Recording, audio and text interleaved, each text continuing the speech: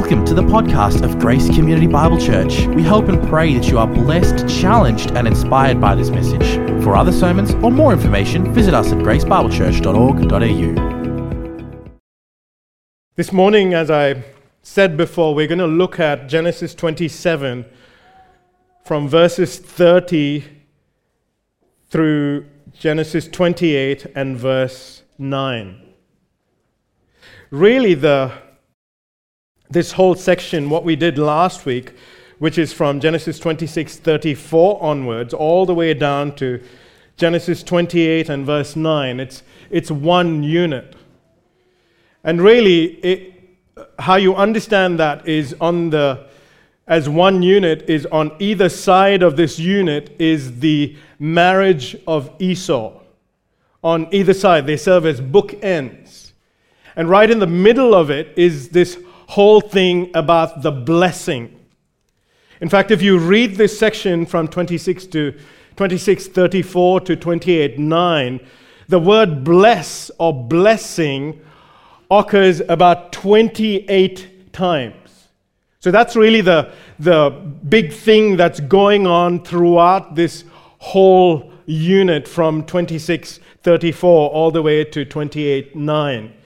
About God's blessing, and particularly this covenantal blessing that is going to be passed on to Jacob. And last week we saw some of it. We saw part one of Isaac blessing Jacob, and we saw how in that first section everyone is acting out in sin. Isaac is blind, is not just physically blind, but there's a certain spiritual blindness about him as well.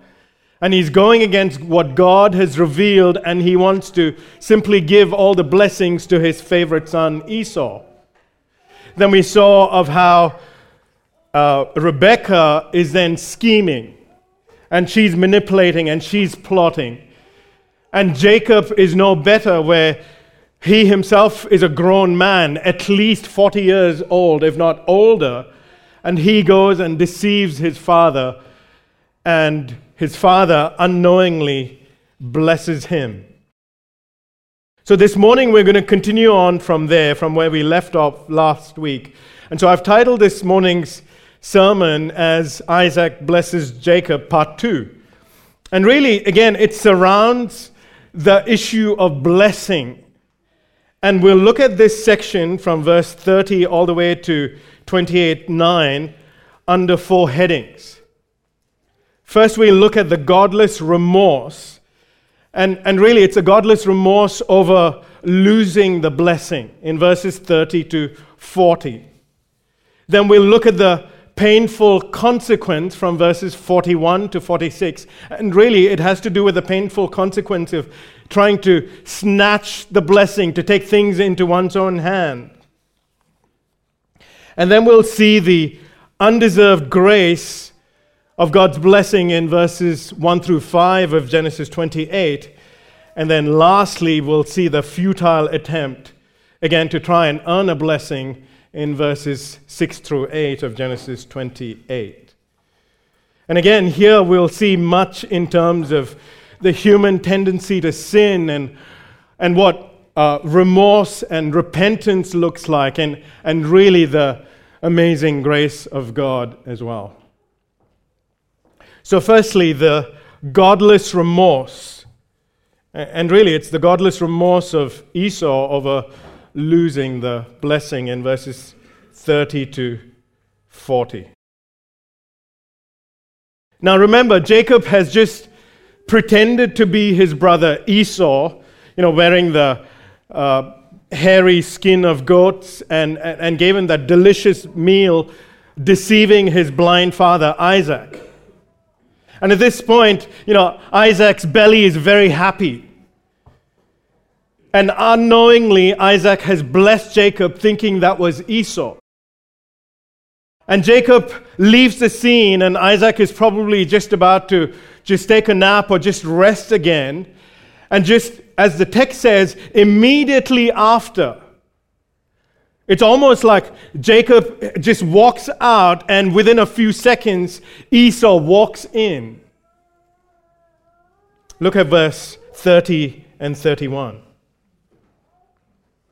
As soon as Isaac had finished blessing Jacob, when Jacob had scarcely gone out from the presence of Isaac his father, Esau his brother came in from his hunting. He also prepared delicious food and brought it to his father. And he said to his father, "Let my father arise and eat of his son's game, that you may bless me." So now Esau has gone hunting, and he's made his delicious food. And as soon as Jacob has left, he's just walked into the tent again to give Isaac this delicious food so that Isaac can bless Esau. Now remember, Esau was a godless man. He had no regard for his birthright. And from a human perspective, it was the one who had the birthright that would be part of that promised line. But he had no regard for it. And so he sold his birthright for just some red, remember? Just some red lentil soup. And then we saw how he married two Canaanite women, again showing he had no regard for the things of God, for the purposes of God, or the promises of God. So now if you're wondering, so then why is Esau wanting the blessing from Isaac? I mean, he despised and disregarded his birthright in the first place. So why does he so want this blessing? Well, when you look at the whole picture and you read this entire section, what you'll understand is that all Esau wants is simply the physical aspects of the blessing. I mean, to have fruitful land and material prosperity, and then to be a kingly figure where others would bow down to you and you are over other nations. And then to have that protection where those who curse you will be cursed, and those who bless you will be blessed. That kind of divine protection. I mean, who wouldn't want that?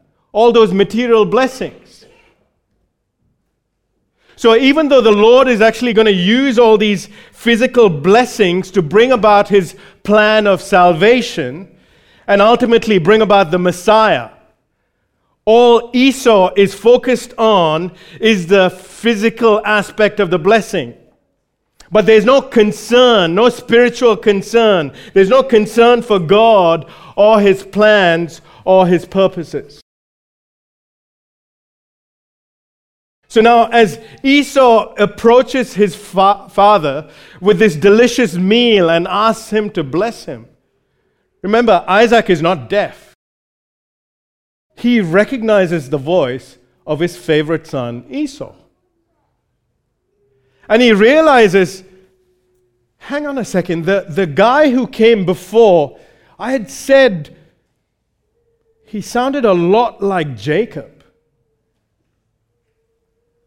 Even though he smelt and felt and even made a meal very similar to Esau. So it's slowly dawning on Isaac what has happened. And he asks a rhetorical question. Really, he's just voicing out what's going on in his mind as he's processing what has just happened, as he listens to the voice of his favorite son. And so he asks this rhetorical question, and we see this in verse 32. His father Isaac said to him, "Who are you?" He answered, "I am your son, your firstborn Esau." Then Isaac trembled very violently and said, "Who was it then that hunted game and brought it to me? And I ate it before you came, and I have blessed him. And yes, he shall be blessed." You see, now when it fully dawns on Isaac what has happened, Isaac trembles very violently, is what the text says. The shock and terror of what has happened makes his body to violently shake.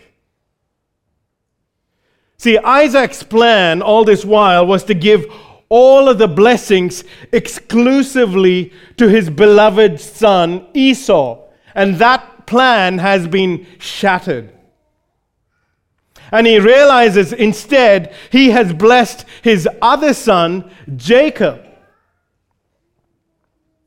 And it's almost like Isaac's spiritual blindness has now come off and he can now spiritually see once again. Because Isaac knew of God's word that Jacob would be served by the older brother Esau. He knew that the Lord had declared that Jacob would be the promised seed who would carry the covenant blessings and the promises. And even though Isaac tried to go against what God had said, exactly as God had said, Jacob is now blessed. God had overruled.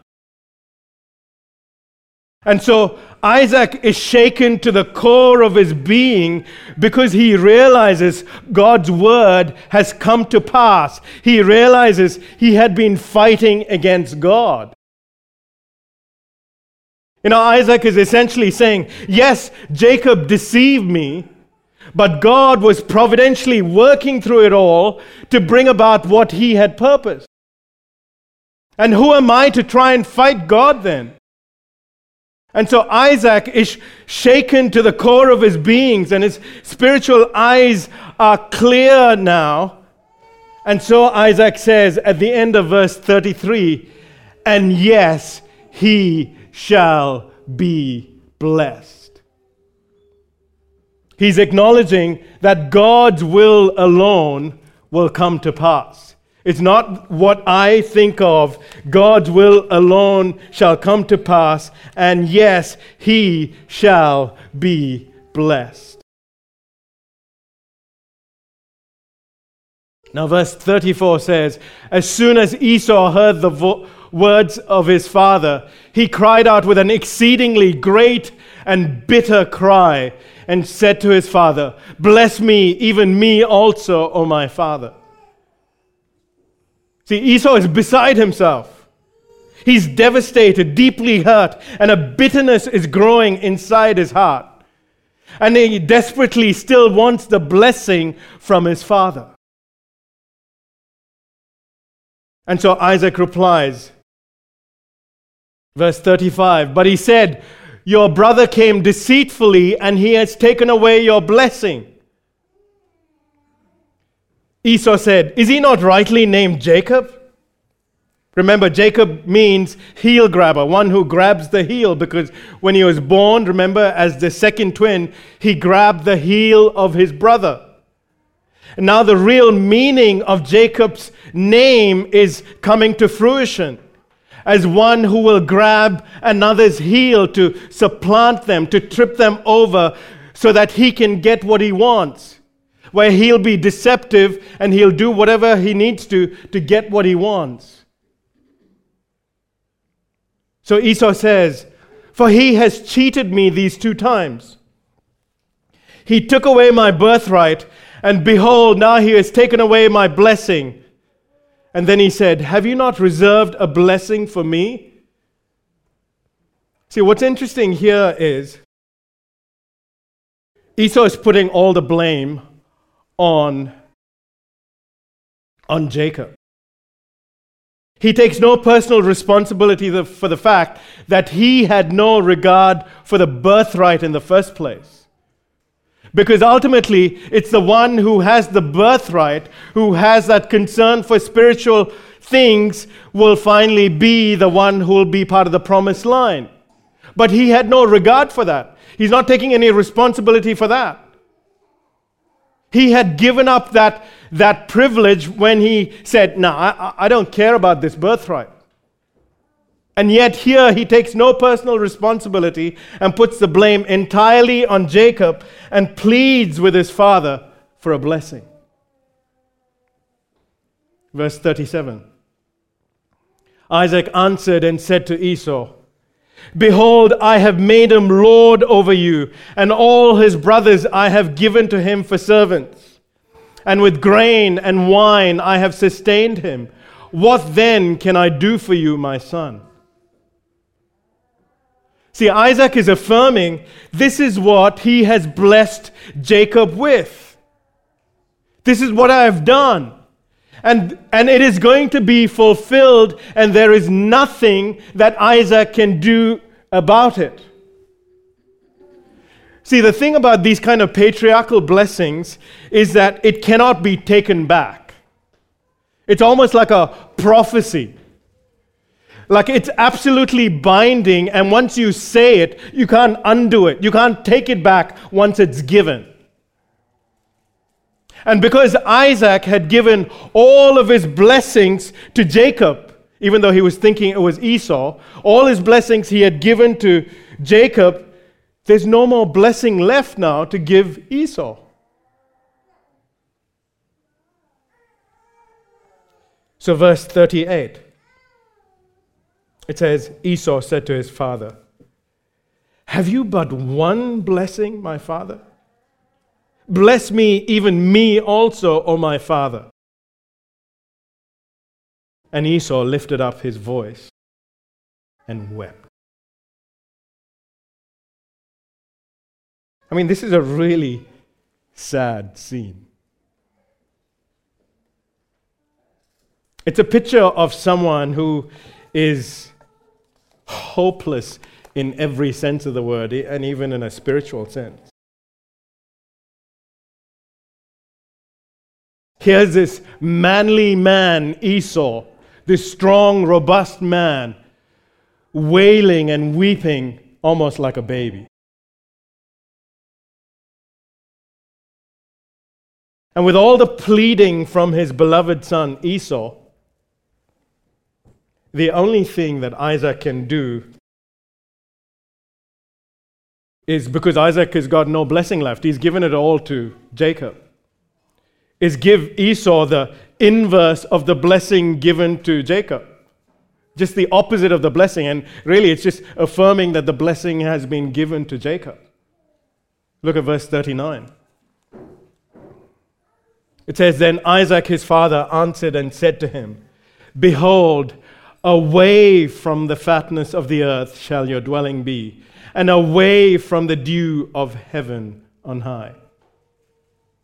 So while Jacob is blessed with fruitful land and material blessing, Esau would be away from that blessing, away from the fatness and the dew. Esau, his land, the land of Edom in the wilderness, would be a parched and fruitless land. He will be away from the promised land. Then he says, verse 40, "By your sword you shall live, and you shall serve your brother." So instead of being a kingly figure and have others and other nations coming down to bow before him, Esau and his descendants would be first of all, at constant war with others. He would live by the sword, constantly fighting with others. And instead of Jacob serving him, Esau and his descendants would serve Jacob and his descendants. And lastly, he says, "But when you grow restless, you shall break his yoke from your neck." I mean, the picture is almost of you can think of some kind of domesticated animal that finally breaks off the yoke and goes wild. It almost reminds you of what was told to Ishmael, that he would be a wild donkey of a man.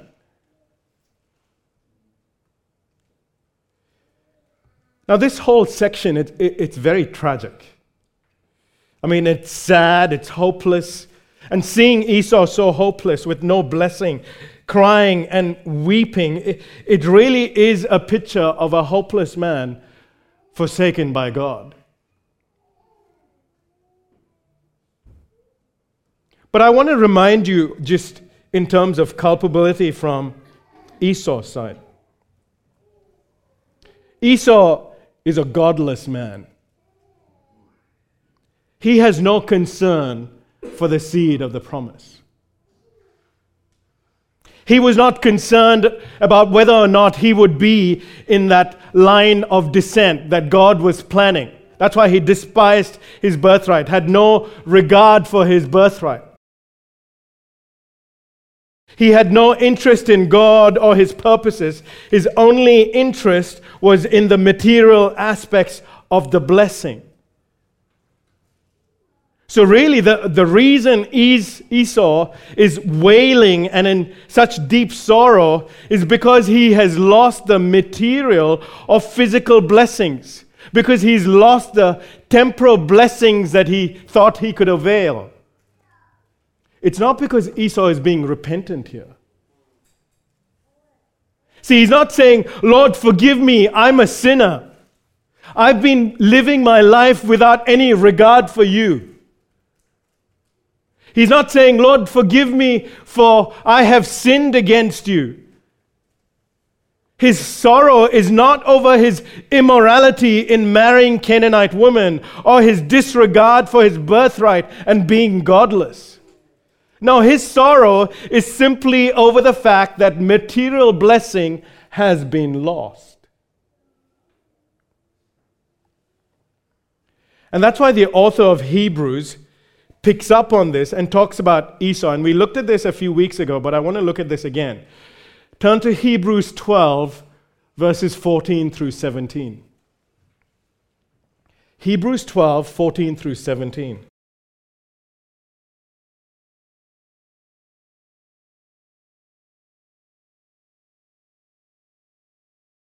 It says, strive for peace with everyone, for the holiness without which no one will see the Lord. See to it that no one fails to obtain the grace of God, that no root of bitterness springs up and causes trouble, and by it many become defiled. That no one is sexually immoral and unholy like Esau, who sold his birthright for a single meal. For you know that afterward, when he desired to inherit the blessing, he was rejected. For he found no chance to repent, though he sought it with tears. See, that last part especially, I just want to clarify that this is not saying that, Esau was trying to be repentant. He was trying to trust in God and turn away from his godless ways, and somehow God still rejected him. That's not what Hebrews is saying. And that's not what he did. No, Esau was not sorrowful and full of tears over what he had done, over how he was before God. No, he was sorrowful simply over the loss of temporal blessing. See, the Bible talks about two kinds of sorrows: worldly sorrow and godly sorrow. And we read about that this morning in 2 Corinthians 7:10, where it reads, "For godly grief produces a repentance that leads to salvation without regret, whereas godly grief produces death." See, worldly sorrow is just self-pity. It's a focus on self.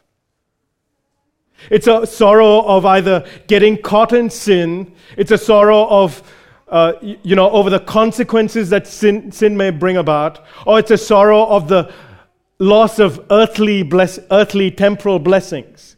That's what worldly sorrow is. Just a self-pity over the loss of over those things. But godly sorrow, on the other hand, is directed to God, where the person says, "Against you and you alone, O Lord, have I sinned." And there's a desire to get right with God first and foremost.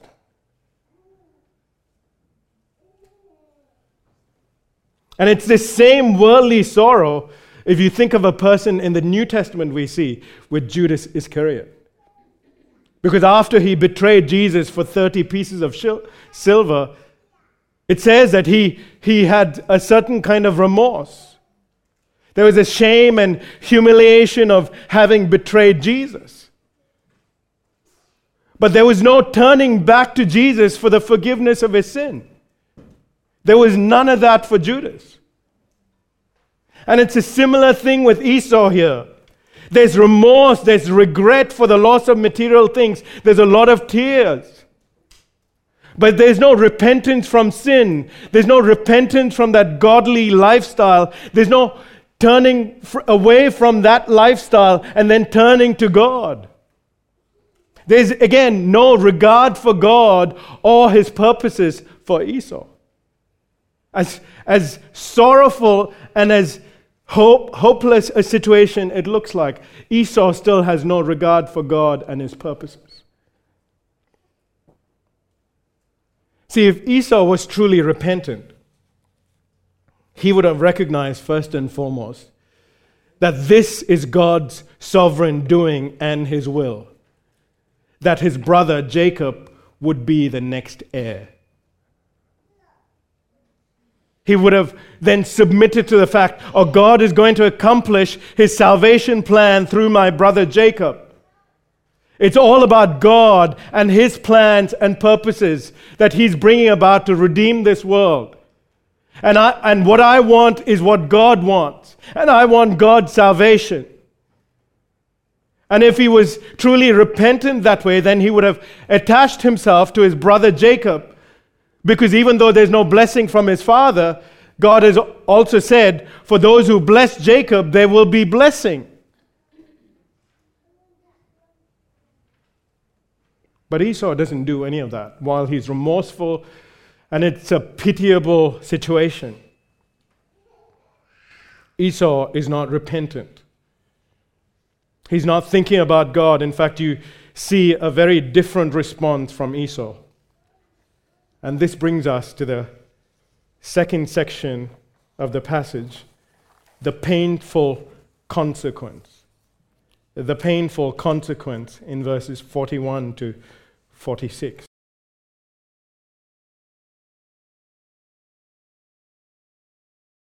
Verse 41. Now Esau hated Jacob because of the blessing with which his father had blessed him. And Esau said to himself, the days of mourning for my father are approaching. Then I will kill my brother.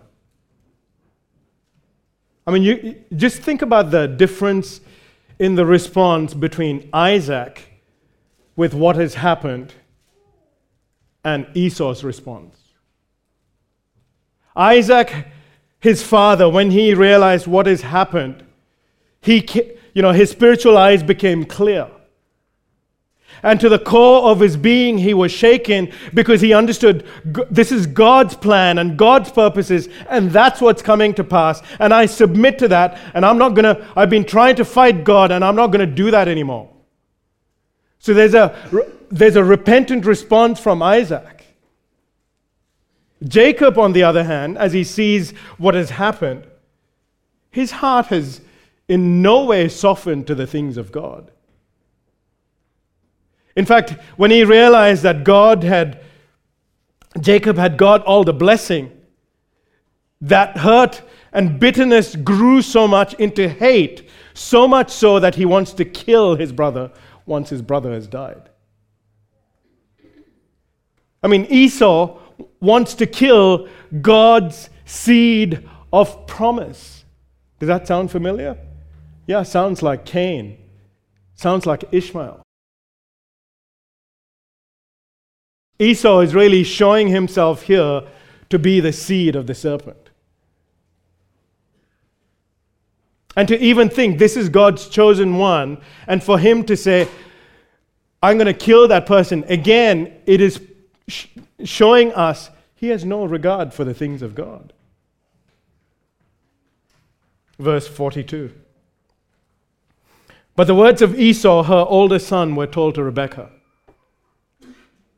So she sent and called Jacob, her younger son, and said to him, behold, your brother Esau comforts himself about you by planning to kill you. See, in all this deep sorrow and turmoil that Esau is going through, the only comfort The only peace that Esau has with all that has happened is the thought of killing his brother once his father has died. Esau is clearly nursing a grudge. And instead of submitting to God's providence and will, Esau wants revenge. Now Rebekah, knowing this well and her maternal instincts kick in, she comes up with another plan to save her son Jacob. Verse 43 onwards. Now therefore, my son, obey my voice. Arise, flee to Laban my brother in Haran, and stay with him a while until your brother's fury turns away, until your brother's anger turns away from you, and he forgets what you have done to him. Then I will send and bring you from there. Why should I be bereft of you both in one day? So Rebekah, knowing the danger, her plan is for Jacob to flee to her brother Laban in Haran and for him to stay there for a while. It's literally, it reads, to stay there for some days till Esau's fury subsides. And then she ends by saying, why should I mourn the loss of both my sons in one day? And what she means by that is, if the time comes and Jacob is still here, and Esau is so resolute like this, and if Esau kills Jacob, then Esau himself would be avenged by divine decree.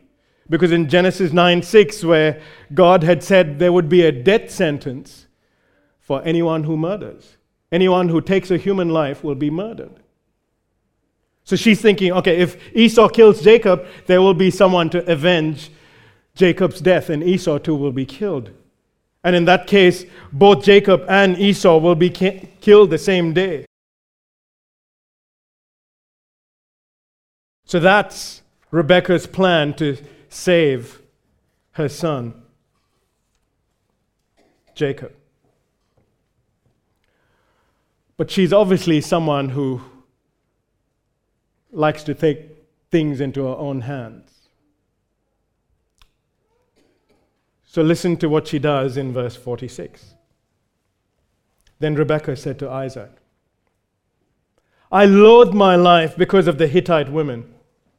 If Jacob marries one of the Hittite women like these, one of the women of the land, what good will my life to me? This is the first time we see Rebekah speaking to Isaac, her husband. But again, here, she is scheming and manipulating. Maybe she thought if she tells the truth to Isaac, that truth will come out that she was also behind the whole deceptive plan and she didn't want that to come out. Or maybe she thought, Isaac has always favored Esau and he might not do anything, even though Jacob was in danger. Whatever the reason, Rebekah doesn't tell the truth. Rebekah still manipulates things and brings to Isaac's attention something that she thinks will be enough of a thing for Isaac to send Jacob away. So Rebekah knows the Hittite wives of Esau, they've been a source of grief to both her and Isaac. And so she uses that issue of these Hittite wives of Esau, that sin of her other son, to use that as leverage and say, hey, if my other son Jacob does the same, life will only get worse. And she knows, this is going to be enough leverage to get Isaac to send Jacob away. You really have to wonder at this point about the kind of marriage that Isaac and Rebekah had at this point. It's a far cry from that wonderful, matchmaking that happened as Abraham's servant went and got this beautiful woman from Padan Aram. You know, in one sense, in this section, we see that God is working behind the scenes. God is sovereignly working out his plan. Jacob, the promised seed, who is to carry on God's plan, is being protected. And so he's going to be sent away. So God is working behind the scenes in that. But remember, as we saw even a few weeks ago, God still sovereignly works in and through even the sinful choices and bad decisions of people as well. So at the same time, in this section, we see the sinful actions of his people. And they are responsible for those actions. They're not puppets. They are willfully doing these things, and God will hold them responsible for these actions. And these actions will have consequences. As for Rebekah, though she manipulated everything, so Jacob could have the blessing, and so that Jacob could be safe, and that she wouldn't lose her beloved son, there is a sense in which she lost her beloved son after this scene. Because Jacob would not be gone for a while. He wouldn't be gone for a few days or a few months. In fact, he would be gone for 2 decades. And she would never see her beloved son again, because by the time Jacob returns back to the land, she would be gone. She would be dead. As for Jacob, the one who got all the blessing, including the blessing of fruitful land, well, because of his sinful ways, he would now have to be away from the land. And so far as we know, things don't go so well for God's chosen when they go away from the promised land. But still, Jacob has to run away because his brother Esau is trying to kill him. For why? Because of Jacob's deception. And then beyond that, Jacob will get a taste of his own medicine when his uncle Laban, for many years, will deceive him. And then even years after that, his own children will deceive him, telling him that his favorite son Joseph was killed by an animal when they had actually just sold him off as a slave. So for many years, Jacob would reap the consequences of his sin. And you say, why? Because God loved Jacob. That's right, because God loved Jacob. Think of it like this. When a child sins, the parent gives the child some sort of consequence for their sin. They discipline their child. Now, often the consequence can be painful, and the child may not necessarily like that consequence.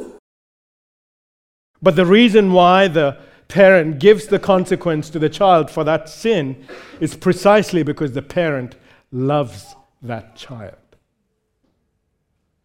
Because the parent doesn't want that child to go the way of that sin. That's why the consequence is given. And similarly, God gives us consequences for our sin. Sometimes even long-term consequences, depending on the kind of sin, just like our earthly parent. Because he doesn't want to go the way of our sin. He knows the tendencies of our wicked heart. He loves us too much to let us go our sinful ways. Listen to the words of Hebrews 12, 6-11. That very same chapter that talks about Esau in that hopeless condition, where no repentance was found in him, the beginning of that chapter in Hebrews 12, 6-11 says this. For the Lord disciplines the one he loves, and chastises every son whom he receives. It is for discipline that you have to endure. God is treating you as sons. For what son is there whom his father does not discipline? If you are left without discipline in which all have participated, then you are illegitimate children and not sons. Essentially saying, if God is not disciplining you for your sin, then it's evidence that you're not a child of God. Because he's just letting you go off in your sin. Verse 9, besides this, we have had earthly fathers who disciplined us, and we respected them. Shall we not much more be subject to the Father of spirits and live? For they disciplined us for a short time, as it seemed best to them, but he disciplines us for our good, that we may share his holiness. For the moment, all discipline seems painful rather than pleasant, but later it yields the peaceful fruit of righteousness to those who have been trained by it. That's why God disciplines his children when they sin, because he loves them too much to let them go their way. And as for Jacob, he's going to be disciplined for many years. To get rid of his deceptive ways and his self-sufficiency and that wanting to supplant and wanting to grab things and that kind of stuff. So that finally, as God disciplines him, it would cause him to finally trust in the Lord, and that he would rest in him and he would grow in grace and the righteousness of the Lord.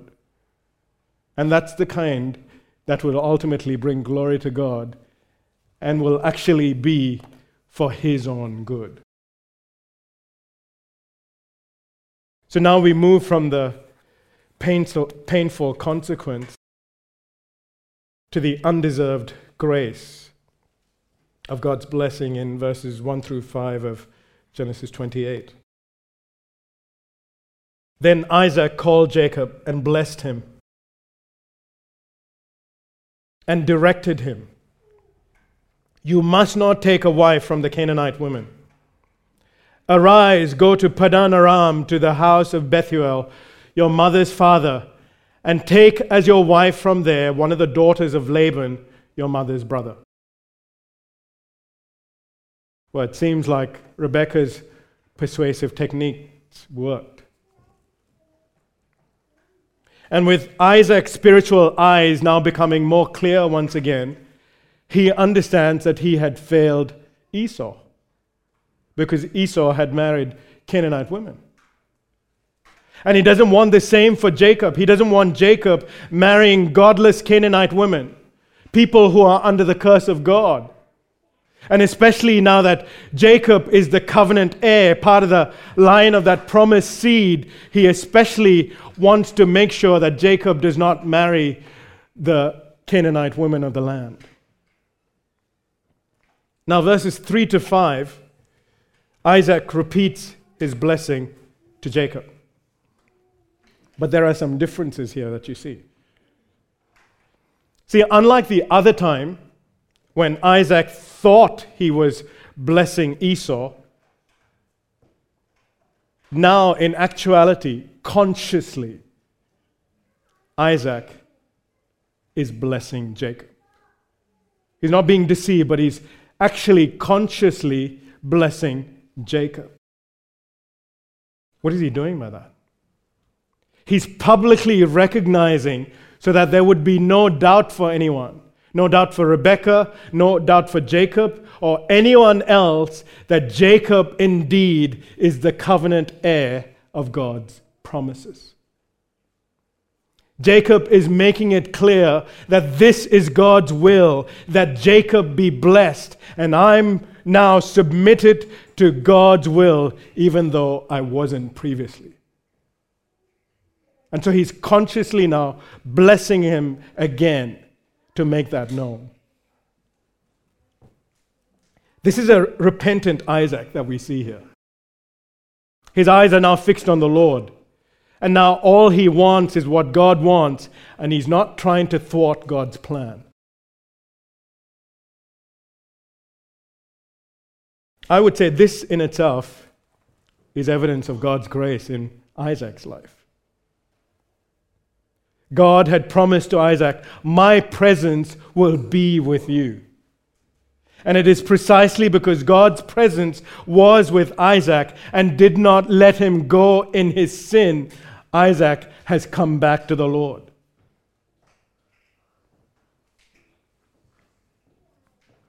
There's another thing or point of difference here. Before, in his blessing, Isaac, he talked about the grain and the wine and fatness, and I guess by implication you could say it was talking about the fruitful land. And then about the other nations bowing down to him, you could say by implication, he's talking about more descendants and becoming a great nation. But Isaac now reiterates the blessing on Jacob. But it is so much more clearer that he's talking about the Abrahamic blessing that is being passed down. And there's even a clear God-centeredness in the way Isaac now blesses Jacob, unlike the last time. He starts off by saying, verse 3, God Almighty bless you. God Almighty bless you. El Shaddai, that's what God Almighty is. The name that God revealed to Abraham back in Genesis 17.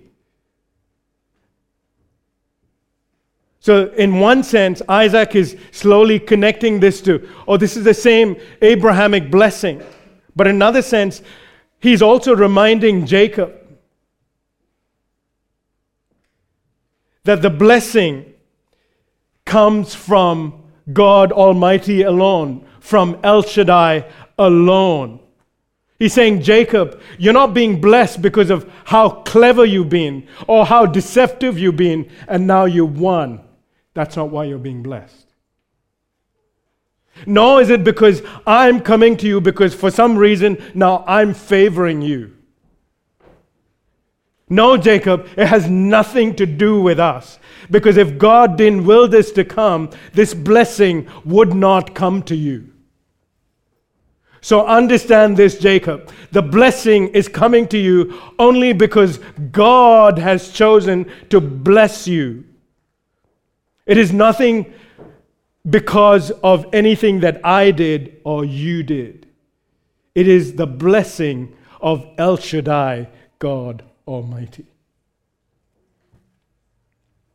He says, God Almighty bless you and make you fruitful and multiply you, that you may become a company of peoples.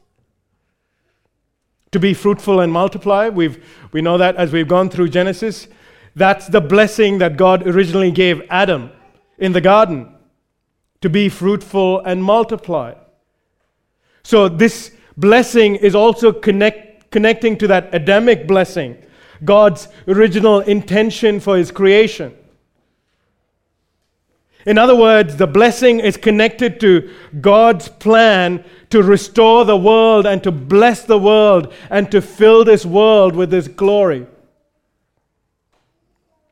And it says, so that you become a company of peoples, or a gathering of peoples, a gathering of different groups of people who belong to God. And this is how God's glory is going to be filled on this earth one day, as he will reverse the curse and blessing will be on this earth.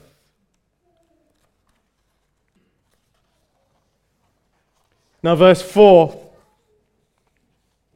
He says, may he give the blessing of Abraham to you and to your offspring with you, that you may take possession of the land of your sojournings that God gave to Abraham.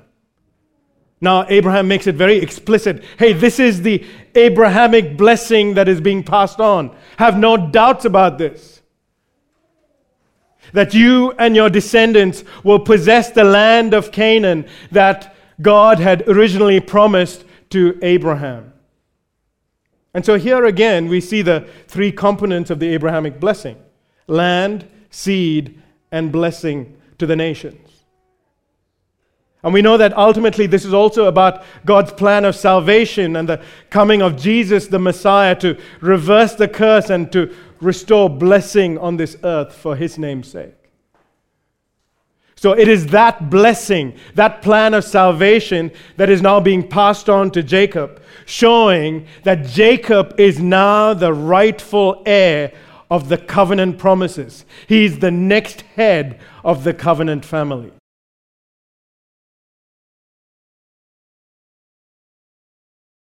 Verse 5 says, thus Isaac sent Jacob away, and he went to Padan Aram, to Laban, the son of Bethuel the Aramean, the brother of Rebekah, Jacob's and Esau's mother.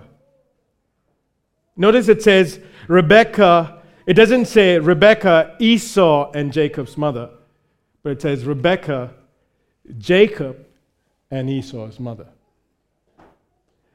Meaning, Jacob is now over his older brother. He is now the covenant head. He has preeminence over his older brother.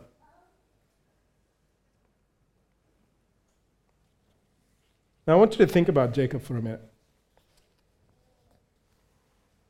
There's nothing spectacular about Jacob.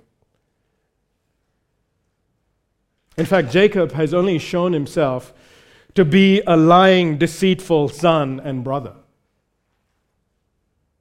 And yet, Jacob receives the blessing. But how can he be the heir of salvation? How can he be the next patriarch of Israel? How? For no other reason other than to display God's undeserving grace to Jacob. That's the only reason. I love what one commentator said about this section. He says, quote, "In spite of sin and bitter fruits that sin brings in its wake, God's purposes to bless His people are eternally secure. Grace is at work in the lives of the patriarchs, and the grace of God will not let them go." End quote. This is a great comfort to us as believers, as God's children, as Christians, that God's grace will not let us go. Yes, our sinful actions may bring about consequences in our lives, but that's also for our good. It's because God loves us. But beyond that, God's purposes to bless His people are eternally secure. Nothing can take that away if that is what God has promised to His people. Sin and its consequence will not have the last word. It is God's grace in and through Jesus Christ that will abound for every Christian, for God's grace will not let His children go. And what a comfort that is for us who are His children. And this brings us to our last and final point, the futile attempt, really to earn a blessing in verses 6 to 8.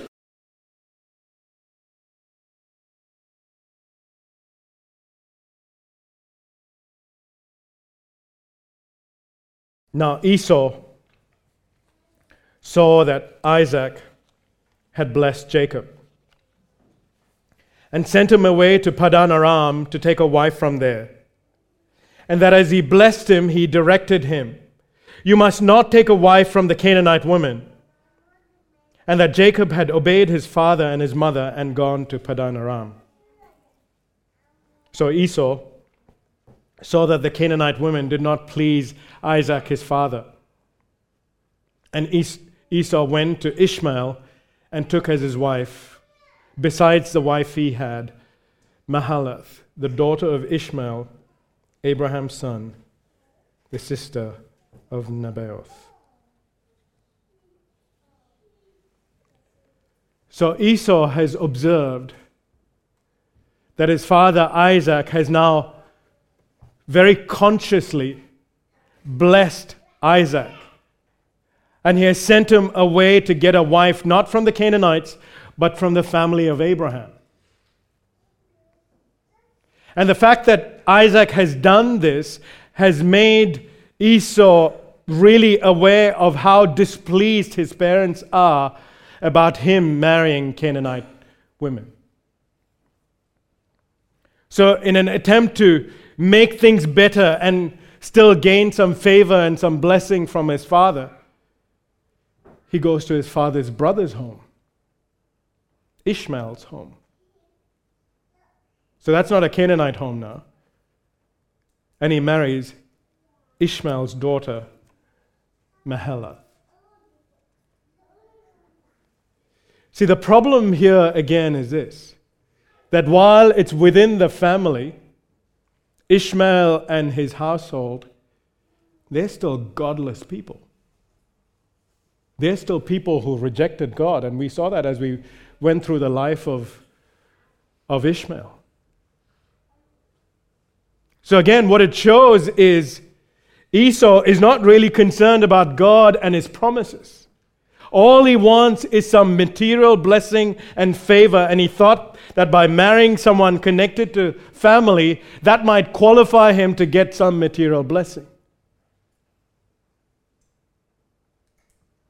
Esau is a picture of a godless and a hopeless man trying to earn favor and blessing.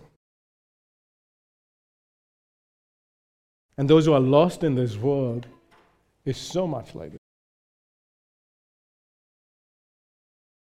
Oh, I'll do this so God can make me prosperous. I'll do this so God can make me healthy. Oh, I'll keep doing this so God can make me wealthy. I'll do all these good things like going to church or doing good to others or praying multiple prayers a day or even crying and wailing over sin so that I can get all those temporal blessings from God. Or maybe I'll put myself in harsh and difficult situations and, have nothing, live in this kind of self-defeating, sacrificial kind of life, again to earn some kind of blessing from God, some temporal blessing from God. Let me tell you, friend, if you're listening this morning and this is you, you will find yourself in a very miserable state, and it'll lead to your ruin.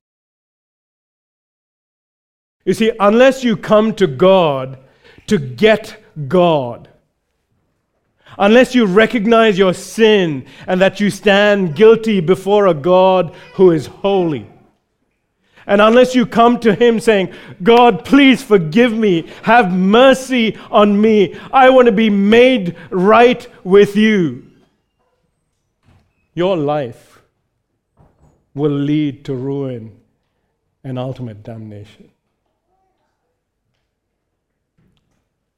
Friend, let me tell you, if that's where you stand this morning, there is still good news for you. Because this good and gracious and holy God, 2,000 years after this incident, or 2,000 years ago, came in the second person of Jesus Christ. And though He lived on this earth only doing the will of God, He was finally put on a cross. And you know what happened on the cross? He was forsaken by God the Father. You know that helpless, hopeless situation that we found Esau in? Jesus experienced that and way more on the cross. And that's why he cried out on that cross, my God, why have you forsaken me?" Where God poured down not his favor, but his damnation on Jesus Christ on that cross for sinful people like you and me, for the Jacobs and the Rebeccas of this world. But then he rose up on the third day, and he provided a way by which sinners like you and me can be made right with God and can be reconciled with God.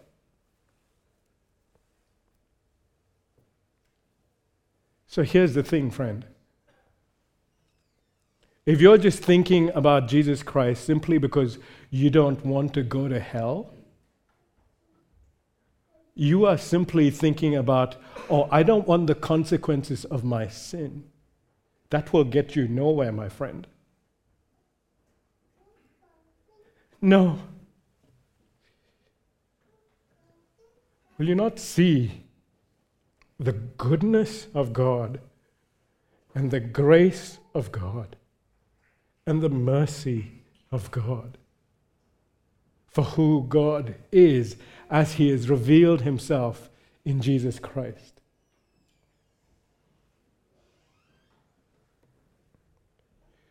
Would you not turn to him and see who he is and what he has done?